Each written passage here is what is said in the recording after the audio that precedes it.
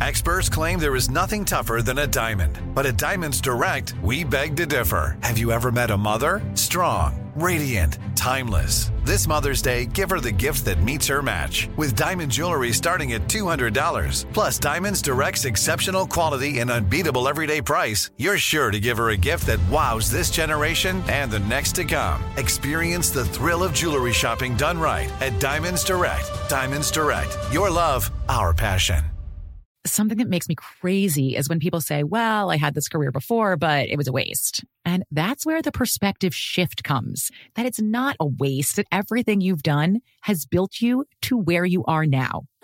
This is She Pivots, the podcast where we explore the inspiring pivots women have made and dig deeper into the personal reasons behind them. Join me, Emily Tish Sussman, every Wednesday on She Pivots. Listen to She Pivots on the iHeartRadio app, Apple Podcasts, or wherever you get your podcasts. I'm Saleha Mohsen, and I've covered economic policy for years and reported on how it impacts people across the United States. In 2016, I saw how voters were leaning towards Trump and how so many Americans felt misunderstood by Washington. So I started The Big Take DC. We dig into how money, politics, and power shape government and the consequences for voters. With new episodes every Thursday, you can listen to The Big Take DC on the iHeartRadio app, Apple Podcasts, or wherever you get your podcasts.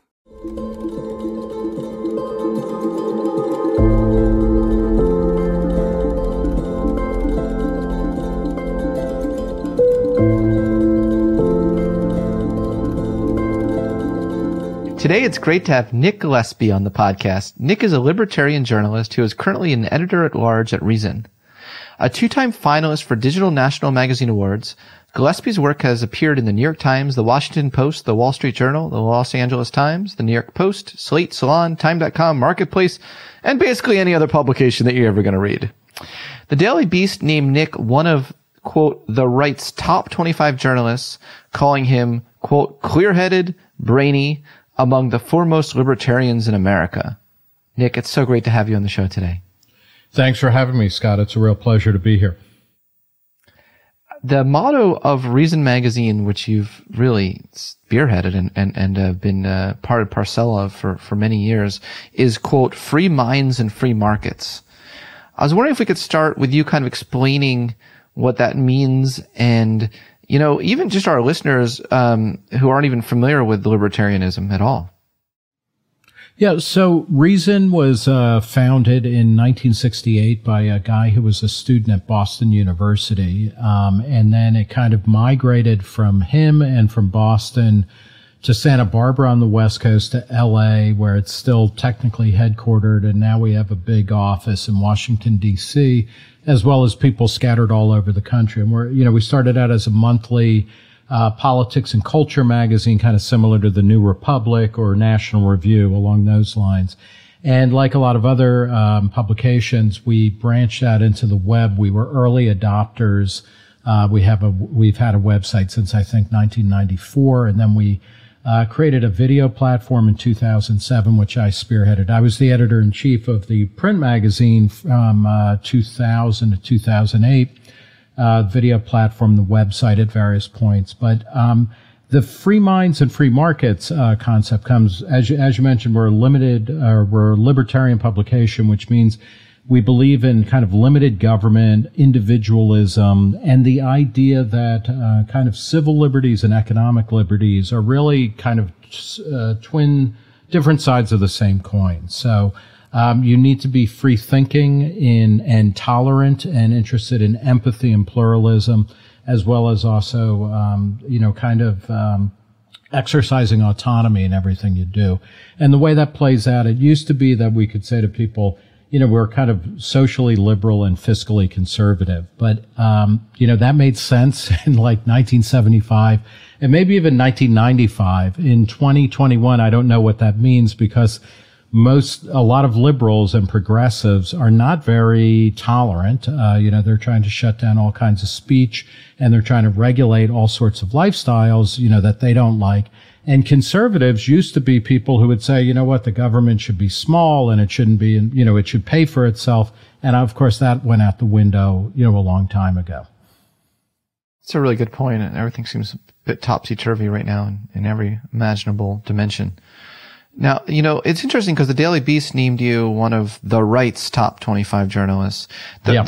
Putting you on the right is an interesting thing. I don't know if you would agree with that characterization. It seems like libertarianism, I mean, you can be libertarian left, right? You can be... Absolutely, yeah. I've known a number of friends and actually contributing editors to Reason who were libertarian, small L, and were members of the Democratic Party or the Republican Party or the Libertarian Party, or, Noam Chomsky called himself a libertarian socialist at various points.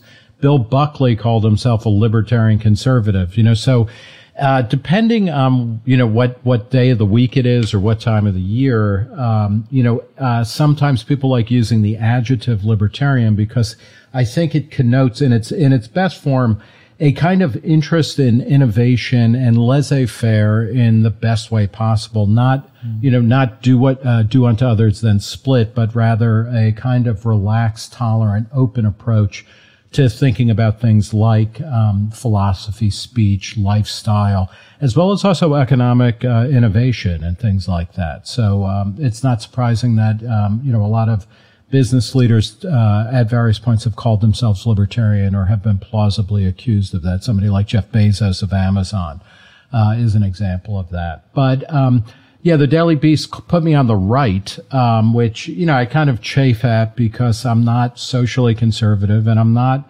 I guess I'm fiscally conservative in the idea that I think government should, we should pay for the government that we want. But I also was a columnist at the Daily Beast for a few years after that. So, I like to think of libertarian as, it's obviously on the political spectrum somewhere, but it's a little bit different. And at its best, it takes what's best about being a liberal, and the best about what's being conservative and kind of, mixes it into a nice, blended ice cream cone or something. I always viewed it as analogous to the Baha'i religious faith. Okay. I think the only people I know who were Baha'i were Seals and Croft, the singers of Summer Breeze. So tell me what Baha'i faith is, and I'll... Well, they like to take they kind of talk about how they're every religion. They're not into divisiveness, but they're into, they believe they're peaceful and they believe in picking the best of everything. And, it's kind of a universal faith. They consider themselves a universal faith.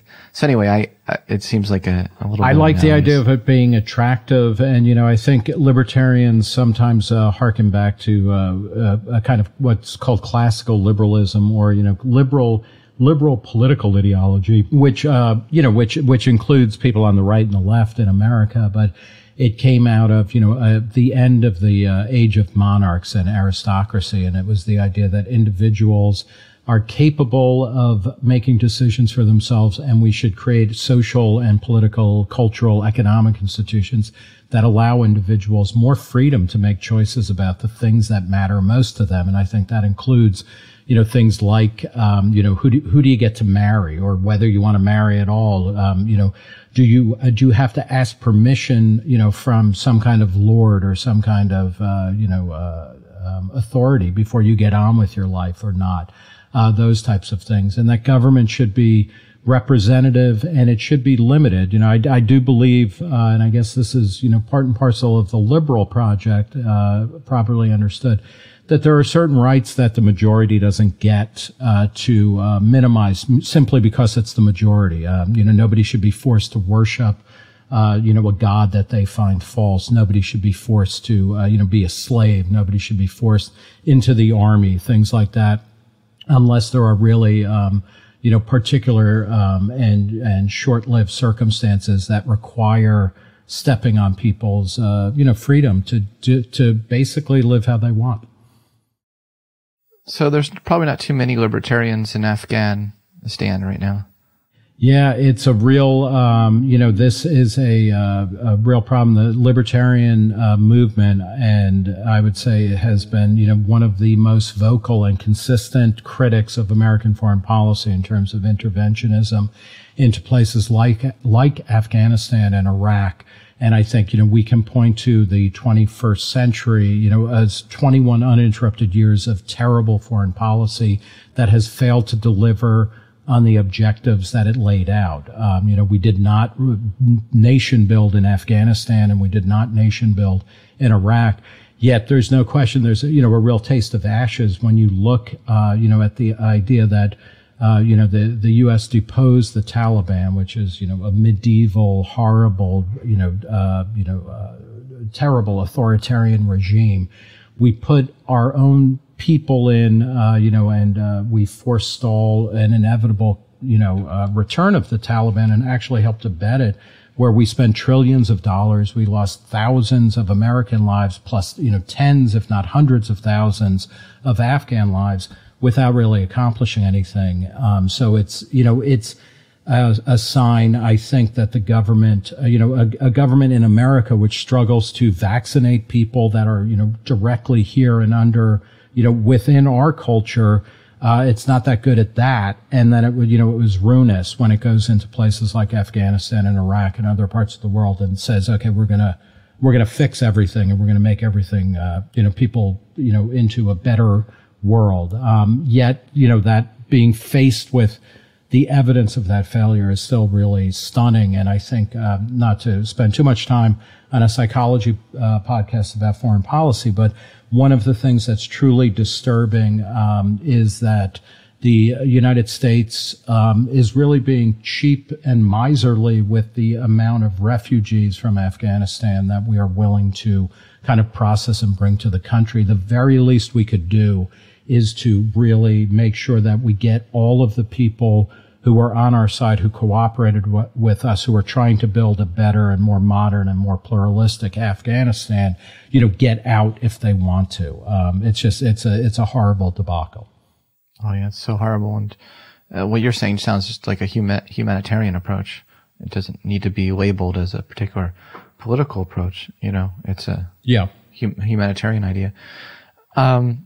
No, absolutely. I'm with you on that. Very much with you on that. You're an interesting guy. I don't know how to segue into this, but you're just like a fun guy to like party with. Robert Draker of the New York Times Magazine writes that you are, quote, to libertarianism what Lou Reed is to rock and roll, the quintessence of its outlaw spirit. Now, is this like, and I do this with all my guests. I did this with Noam Chomsky. I did this with your childhood. Let's talk about your childhood for a second. Okay. Were you did you have a leather jacket when you were 10 years old? Were you, tell me about the precursor of modern day Nick Gillespie. Well, okay. And let me just start with the reference to Lou Reed is, one thing in my childhood, unlike Lou Reed, I did not receive electroshock treatment. Thankfully, Fair. I grew up, he grew up in Long Island. I grew up in New Jersey, and New Jersey, I guess, was a little bit more tolerant, but I grew up lower middle class. My parents were uneducated people. They were the children of immigrants, and they participated both in what that meant to grow up poor. My father was of Irish extraction. All of my grandparents were from Europe.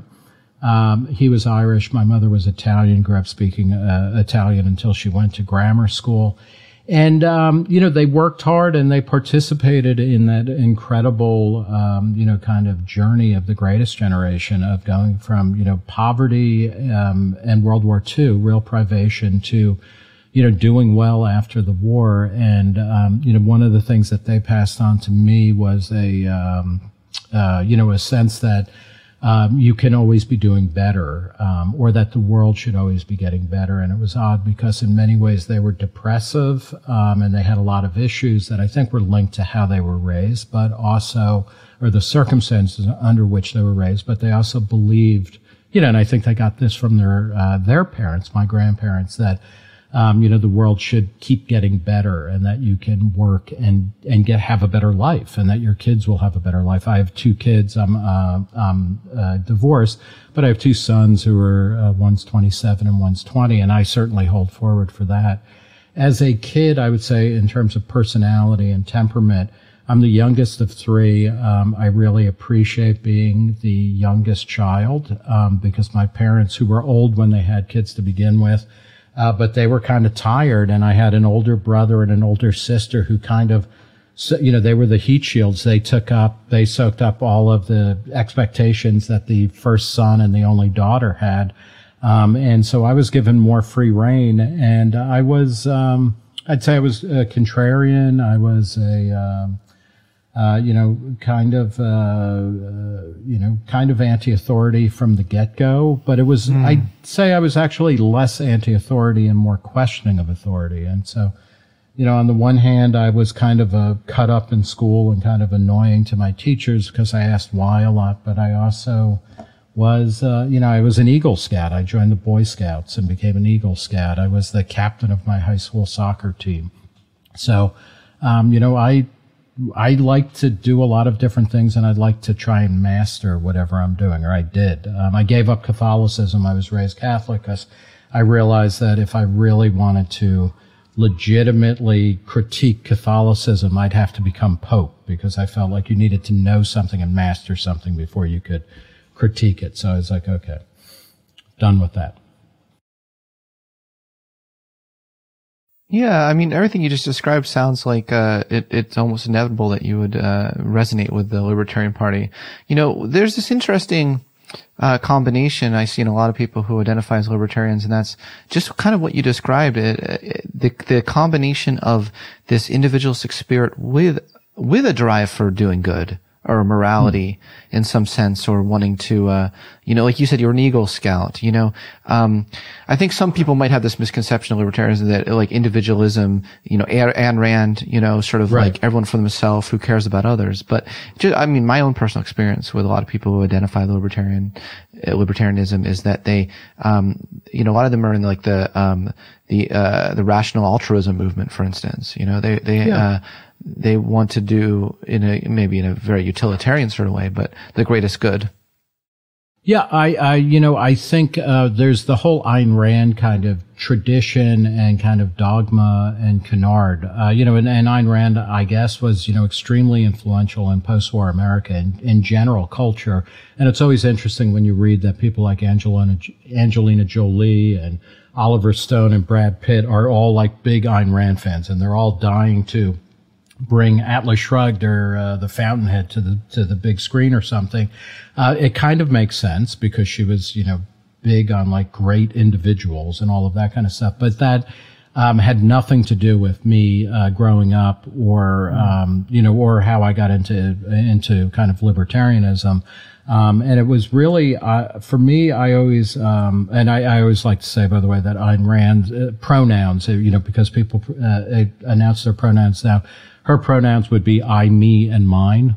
But I am, like for me, it was always more about empathy and autonomy. It's, I know, I also consider myself a postmodernist, in a very, literal sense or definitional sense of, what, Jean-Francois Lyotard called, he said that postmodernism is characterized by incredulity toward meta-narrative. It's not saying that truth and authority cannot be legitimate or exist, but rather that we should always be skeptical towards it because truth is partial, it's provisional, and it's always changing. And for me, that resonates very strongly with my own limits of knowledge. And a political philosophy. One of the reasons why government, I think, or authority should not be able to just do whatever they want is because we need to have, some epistemological humility in the world. And I know I don't know very much, but for me, it's always, empathy and autonomy are kind of the guiding lights of a contemporary libertarian sensibility for me, as well as curiosity and comfort with pluralism and being tolerant, and also just being curious and interested in the world around you. We had talked about this actually when you were gracious enough to have me on your podcast. We're talking about, that sounds a lot like Abraham Maslow's philosophy, the humanistic psychologist. I'm very interested, I read your book about Maslow, with great interest, because I think this is, and I think about this a lot, where I'm basically 2 generations removed from peasant stock in Europe. and where my ancestors, both on my father's side and my mother's side, have been raised to be, serfs and peasants for, millennia. And, God, the most amazing thing is to be born in the 20th or the 21st century. And for all of the horrible things that are going on in the world, there are fewer of them, and there is more hope and more, possibility of movement towards self-actualization, than ever before, I think. And, we would be fools to blow that opportunity. But I find Maslow, interesting because it is about, it's about the individual realizing his or her potential, but always in a social context, always in a historical context. But it really is that mix of individuals and groups and kind of movement towards some sense, kind of creating a horizon and then moving towards it is extremely interesting. And I think that the institutions that kind of flow in and out of libertarian ideas, and that includes limited government, but it also includes freedom of speech and free thinking, and about fluidity, whether it's gender fluidity or ideas, mixing of different types of people and ideas.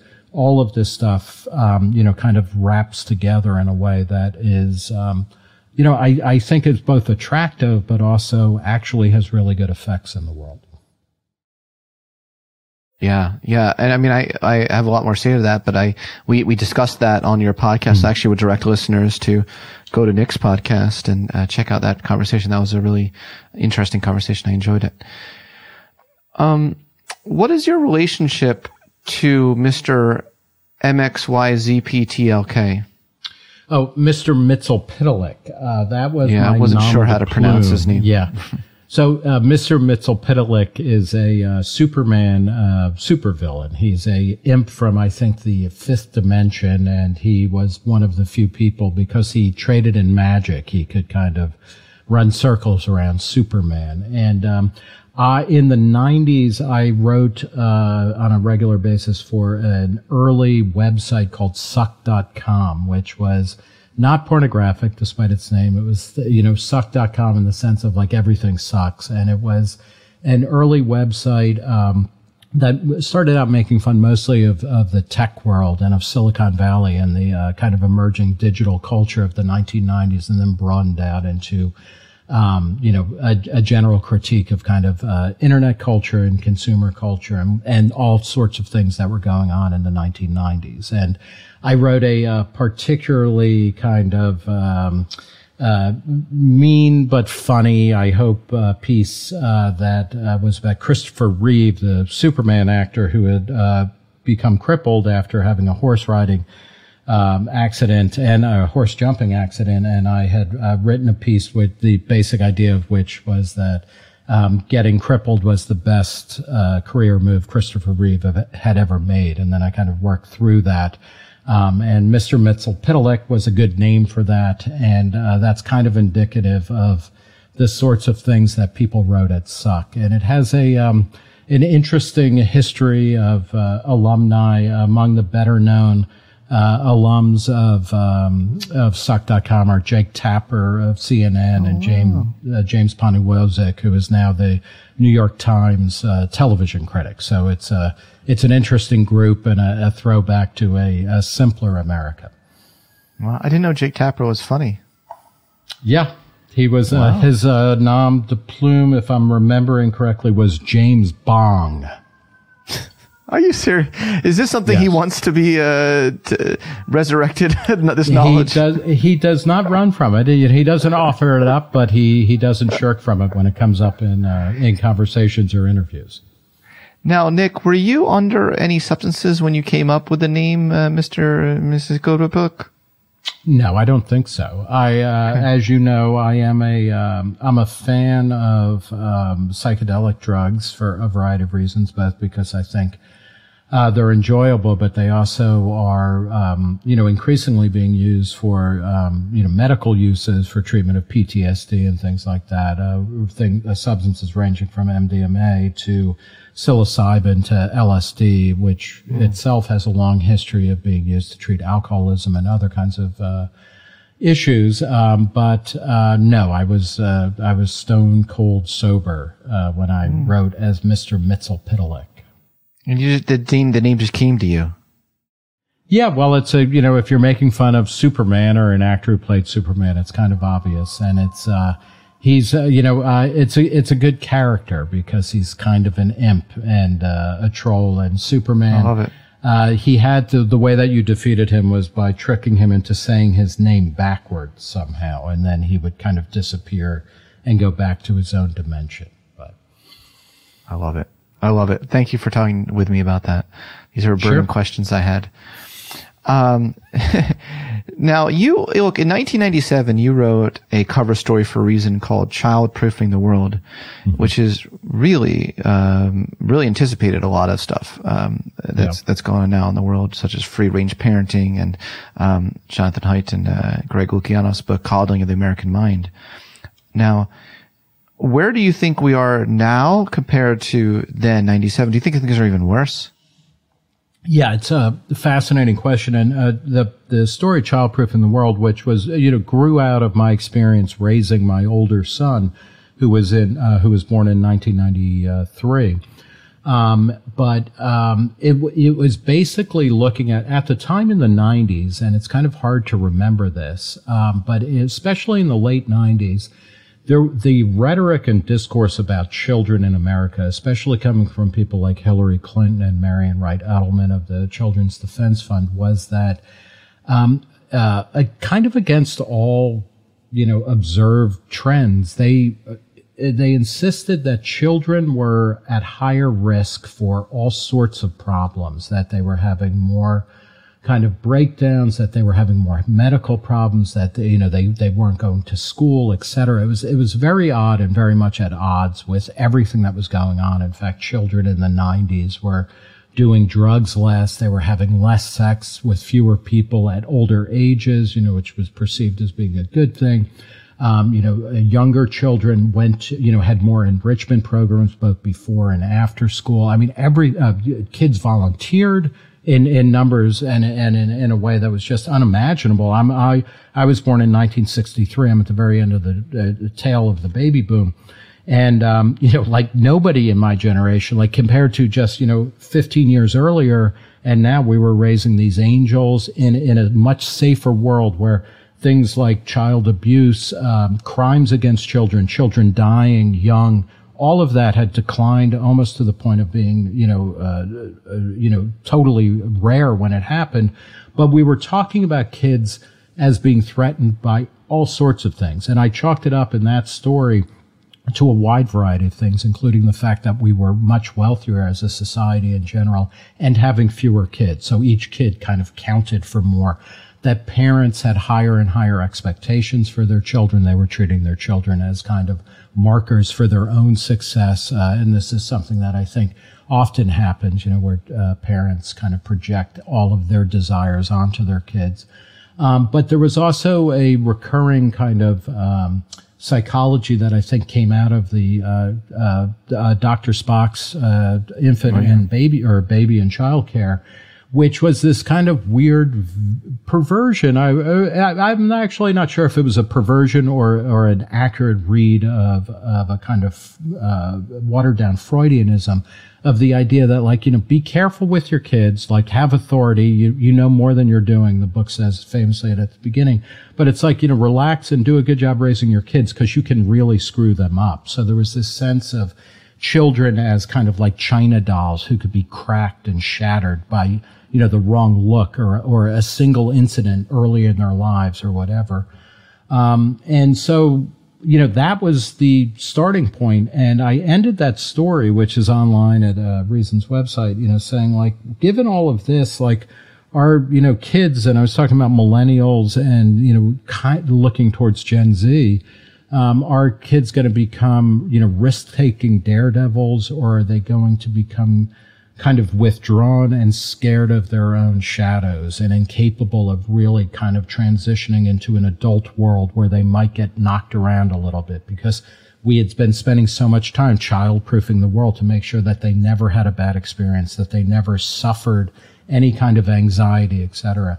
And I think, we kind of have an answer to that, which is that we now live in a world where children and people like John Haidt and Jean Twenge, or Twenge, I'm not exactly sure how to pronounce her name, have just published a piece, a study about how, the level of anxiety and loneliness in children is at, record high levels and things like that. And books like The Coddling of the American Mind flesh this out, and Lenore Skenesi's Free Range Parenting and Free Range Childhood point to this. So in a way, I think we are reaping, we're reaping the whirlwind of how we parented in the 90s. And it's understandable. It's totally human. I know I went out of my way to protect my kids from what I imagined would be negative situations in a way that my parents either didn't want to or couldn't. And I think socially, there's a lot of negative issues that come out of that, because I think children are less resilient, or young adults are less resilient than they might have been otherwise. And that's a real problem for society. People, they feel, like even mild, incursions on their personal space or their sense of self are, become traumatic. And that's not a good way to get through life. No, or even childhood.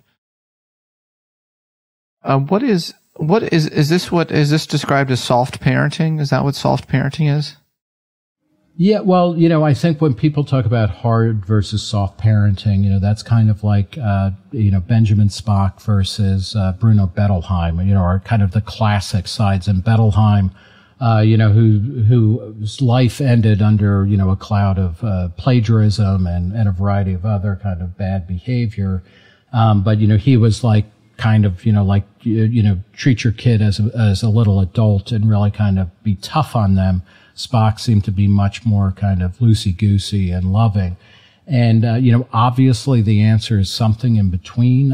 It is amazing to me, as much as I might say, my generation's parenting, and I think this is true of Gen X as well as many of the baby boom parents, that we might have tended to go a little bit too far in being friends with our kids or refusing to be authority figures, in a way that helps structure early childhood, and that gives kids a kind of framework to push back against and test limits and understand where they are as they're figuring out who they are psychologically and, as a person. We might have been a little too mushy on that part. But then when I think back to my parents' generation or older generations where parents are just almost completely emotionally unavailable for their children, that's bad too. So I think what we're seeing is a weird form of soft parenting, in that we are trying to make the world, a kind of feather bed so that if our kid falls, they don't break their teeth or anything like that. By the same token, though, one of the things, and this is especially true of upper middle class people, and, more and more people are educated, more and more people are upper middle class, and these are the people who are driving discussions about parenting, and these are the kids that we listen to, kids who are in college complaining about this or that. There's a real passive aggression in all of that parenting where it's like, I'm doing all of this for you and you better produce results as a kid, the tiger mom type mentality is, it's overt in what it demands from its children. But there's something like that even in the parent who is your best friend, and is sending you to 30 different camps, in a year and giving you enrichment programs all the time. They're expecting something, in return for that kind of parental and emotional and financial investment. And that's tough on kids. I've written a lot in the period since the Childproofing the World story came out about millennials, because I also think generationally, millennials are the single largest cohort now. Gen Z will in a short period of time become bigger than the baby boom itself as baby boomers start to die off. And they're, in many ways, the millennial generation and Gen Z are really great. They're much smarter. They're healthier. They have a better future in front of them. I mean, I dislike it when older people just kind of hate young people because they're young or anything like that. But I wrote a piece for Reason, co-authored a piece for Reason in, I think, like 2015, which was talking about how I thought the millennials were kind of the first generation in America. They were more ethnic, more multi-ethnic, and more multiracial. They had more opportunities. They were moving into positions of power, and they were kind of the, one version of the American dream that I think about a lot is the idea that kind of America is kind of a Maslowian country where everybody can self-actualize. Everybody can become the individual that they want to be. This is the promise of America. And I thought that millennials were inheriting that. They were the first generation to really feel that. And then I realized a couple of years later, and I talked with a lot of millennials, a lot of them are very sour, and in the wake of, the financial crisis, in the wake of COVID, they're kind of bitter. And I think part of the problem is that we expected them to, have jobs that they loved and that express something meaningful and deep to them. If you're 21 years old and you've just graduated college or you're coming out of high school and things like that, that's a hell of a requirement to put on people, not only to find a job in an economy that is rapidly transforming, but to find a job that is meaningful, pays the bills, and expresses your deep commitments as a human being. That's a bad expectation. It's too much. And I think a lot of millennials have not been able to deal with that for understandable reasons. Yeah, I agree. There's someone who teaches millennials about well-being and purpose and hearing their concerns and fears. And yeah, I think that's really quite spot on. But there's also, and this, I guess, is my way of transitioning into a different topic. But a lot of millennials, they feel like they're, especially, people that have alternative genders, so to speak, feel very marginalized, even though at the same time it seems like acceptance for it is everywhere. To me, it seems paradoxical. That's my perception. That's my perception. What do you think about that? I think it's, I think you're onto something where, and this is something, if you're over 40, what it was like to be gay or lesbian or bi, or trans, queer, or, just a non-conforming heterosexual. 20 years ago, it was better than 40 years ago, but it's nothing compared to now where, gender and sexuality have been,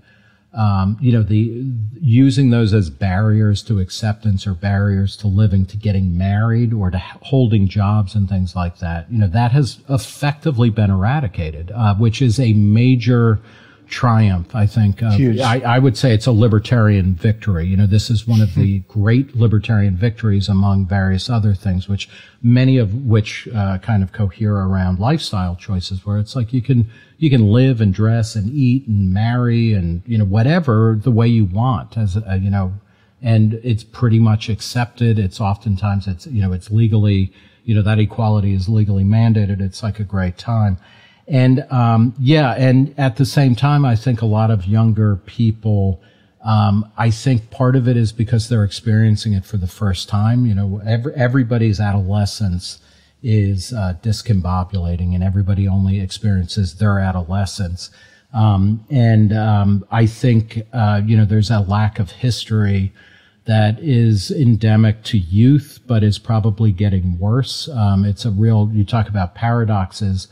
The modern world, the contemporary world is rife with paradoxes. And one of them for me is that we now live in a world where virtually every book, every piece of music, every TV show, every movie is available, with a mild Google search. And yet people seem less interested in the past than ever and kind of creating genealogies of meaning and tradition. that are hyper individualized to explain, I do this all the time. I look back at, what made me the thing, what are the influences on me? And I can fill in all the gaps in a way that I couldn't 30 years ago because it was, the information just wasn't there, but we're less interested in that. And I think that feeds into some of what you're talking about, where people, weirdly, we live in a world where race, class, and gender are less of barriers in sexual orientation than they ever have been, and yet that becomes the focal point of feeling ostracized. I think we need to pay attention to that. I think we need to also address it with more and better history.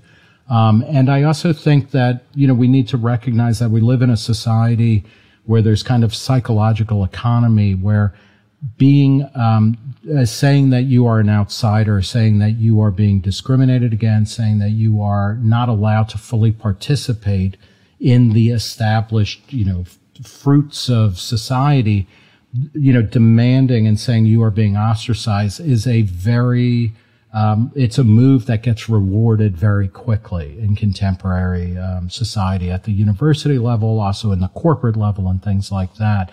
And so, if you incentivize people to, say they are out, they're being demonized, they're being discriminated against, I think you're going to get more of that kind of behavior and that thought. Yeah, but there has been an enormous progress. It perplexes me, I suppose, when people like Steven Pinker points to progress and then people are like, oh, he's on the far right. And it's, yeah. I mean, progress is a thing of, wasn't that a liberal, thing at one point? Yeah. Absolutely. And, and of course I guess part of the fear is, that if you say, look, things are better than they were 10 years ago. So, then the next line is shut up and just, eat your porridge or something. Yeah, I don't know, but it's, yeah, by the same token, there's a weird kind of, I think, kind of psychological or psychic emotional arbitrage that's going on. And you see this in many discussions about race relations or race positions, as well as things, like trans rights and whatnot, where people will, they'll use writings or observations by somebody like James Baldwin writing, say, in 1955 about a country that was still, rife with de jure segregation. And they'll kind of conjure him up to talk about what's going on now as if there hasn't been, 60 years or more, 70 years of change and progress. And so, I think you always need to listen to what people are saying, especially people who are saying, I am not participating fully. I am being discriminated against. I don't feel part of the group. Those are real, meaningful, kind of words and emanations and feelings that we need to take seriously. But we also need to not constantly be, saying that, is America more racist now than it was 60 years ago or 100 years ago? No, it isn't. And we've had progress along these lines. How do we identify that? How do we recognize that? And then how do we kind of keep that moving forward? And I feel like we're now in a world where people are not interested in moving forward. People are interested in kind of settling scores or assuming that all of the resources that are ever going to be available are on the table right now. And it's kind of a land grab to see who gets the most of what's on the table. And that's not really the way that societies can and should work. We need to be thinking about how do we expand opportunities? How do we create a world that we can barely envision now, in which individuals and groups that they voluntarily form can do whatever they want? I think it's a really odd moment for, in many ways, over the past 25 years. And I've been at Reason for coming up on like 27 years. My professional career has mostly been at Reason. And, one of the things that has happened in many parts of our lives, we've been getting more and more individualized. When you think about the types of food you buy, or when you go to a restaurant, the clothing you buy, everywhere you go, everything is more individualized. And yet when we talk about social and cultural identities, we've gone through this phase now where we are returning to the crudest abstractions. to talk about who we are as individuals. We're either black or we're white or we're Asian. I mean, people aren't even talking about, the subgroups that make up Asian Americans. And this strikes me as profoundly wrong because people are more mixed than ever. And that is a good thing. And it's a positive thing. And I wish that we were willing to talk more about a kind of what I consider a glorious mongrelization of race, class, gender, sexual orientation. I mean, there are so many more possibilities now. Everything is like Baskin Robbins or, a Starbucks, where you can have an infinite number of combinations. And as you become interested in something, you can recombine in all sorts of new ways. Where I wrote an essay years ago about how the X-Men were the model for what everybody wants to be. You want to be a mutant. You want to be recombined. You want to be a shapeshifter and changing all the time. And this is a really good thing.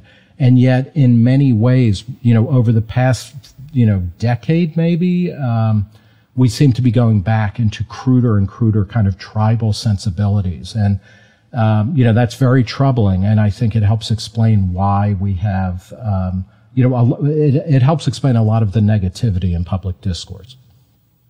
Oh yeah, for sure. And it relates to cancel culture and kind of that drive. You have a cover story coming out in October in the issue of Reason magazine called Self-Cancellation, Deplatforming, and Censorship, a Taxonomy of Cancel Culture, which outlines libertarian concerns over suppressing speech at various levels. Now, you open up this article talking about how we're living in an age of cancel culture. Now, can you explain a little bit how you define cancel culture? What are the parameters you put around a phenomenon that you would describe as cancel culture? Yeah, and one of the things I use a definition that Jonathan Rauch, who's a writer who years ago he wrote a book about called Kindly Inquisitors, the new attacks on free thought or free thinking and free speech, which anticipated a lot of the world we're living in. And he has a new book out called The Constitution of Knowledge, and he distinguishes canceling from mere criticism. And he says that, canceling has to do with, there's a social media component to it, but a public, it isn't always, social media, but there's a public dimension to it, and that it's, people who are into canceling people, into cancel culture, are seeking to organize and manipulate social and media in a social or media environment in order to isolate, deplatform, or intimidate ideological opponents.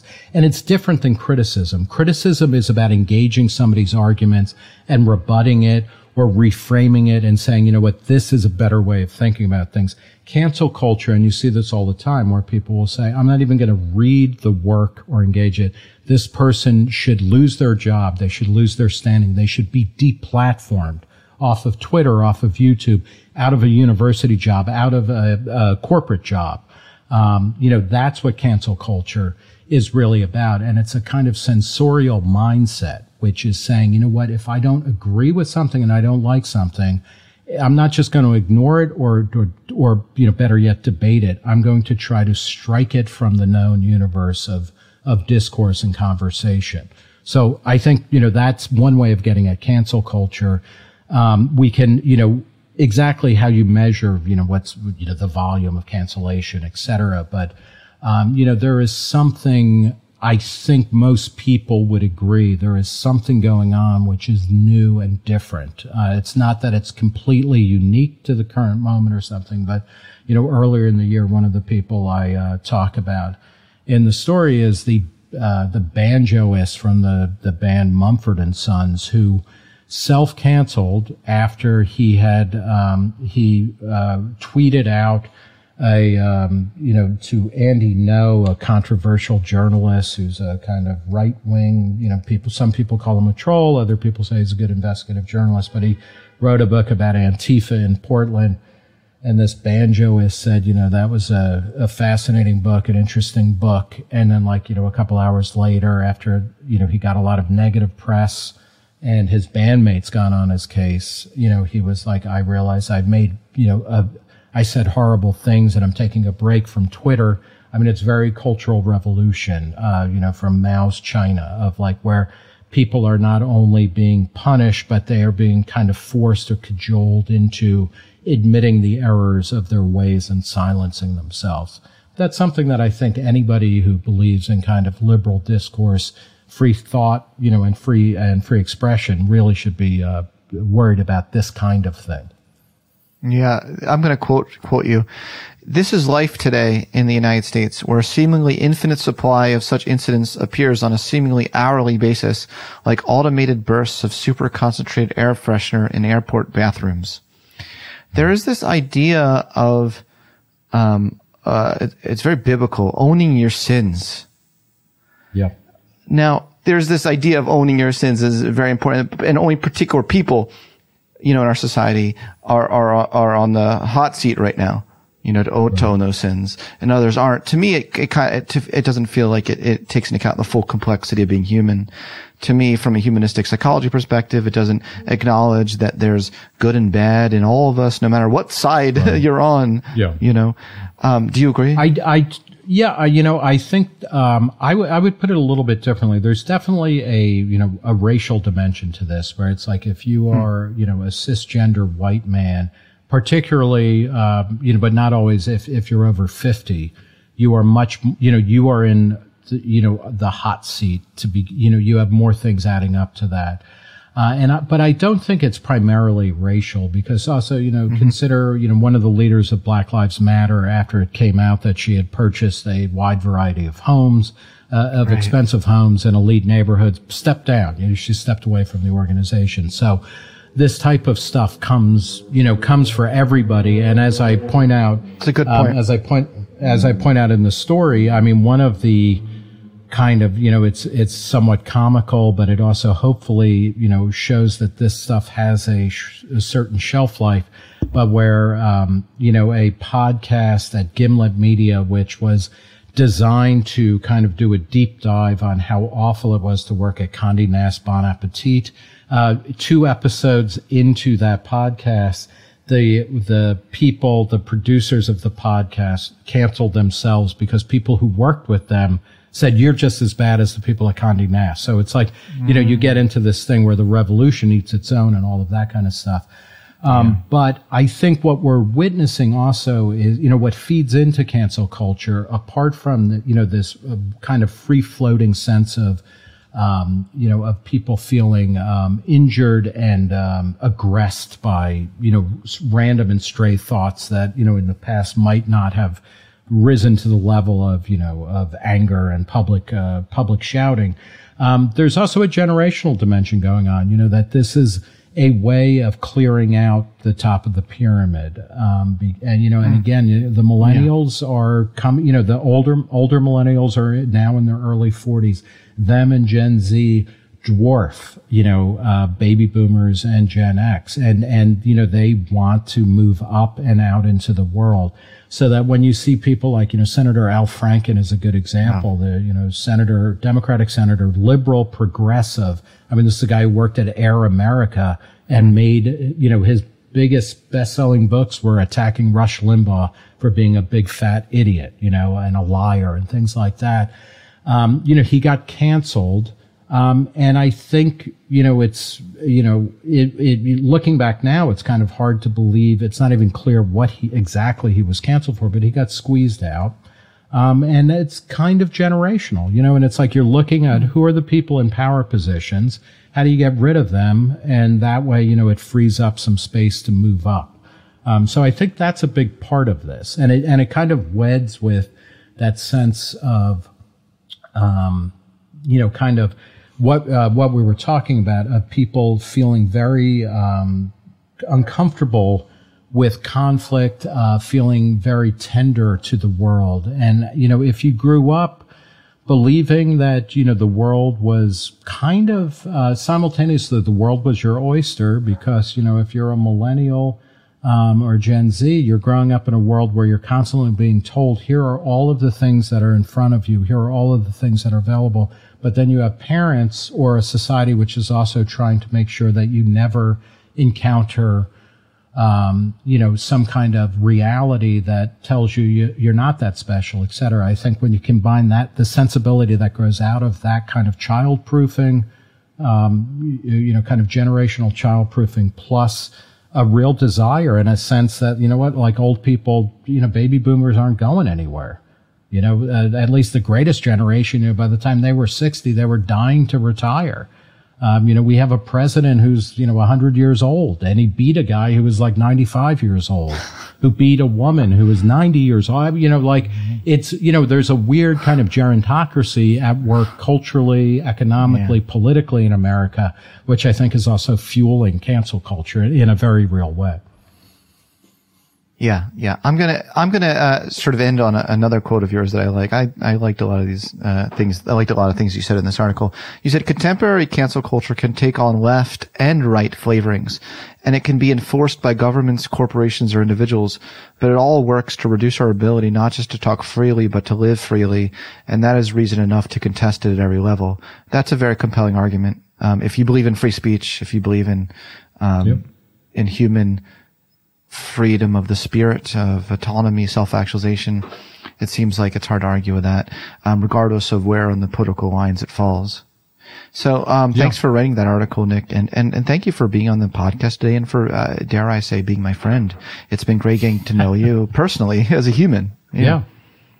Same here. I appreciate it. And, this is one of the things and I think that we definitely kind of overlap or intersect on in a meaningful way is thinking about the human potential movement and kind of positive psychology, I guess you would call it more.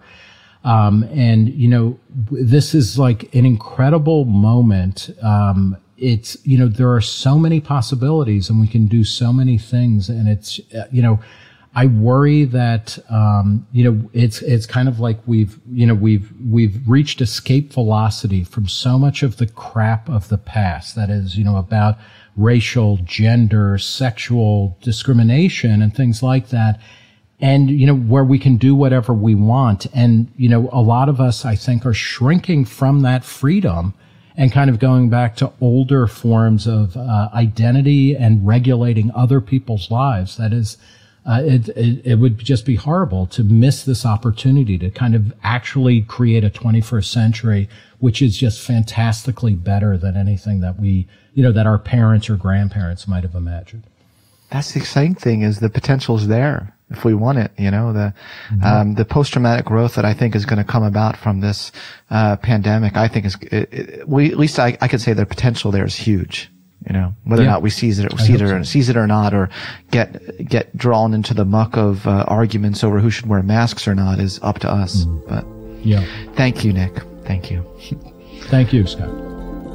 Thanks for listening to this episode of The Psychology Podcast. If you'd like to react in some way to something you heard, I encourage you to join in the discussion at thepsychologypodcast.com. That's thepsychologypodcast.com. Thanks for being such a great supporter of the show, and tune in next time for more on the mind, brain, behavior, and creativity.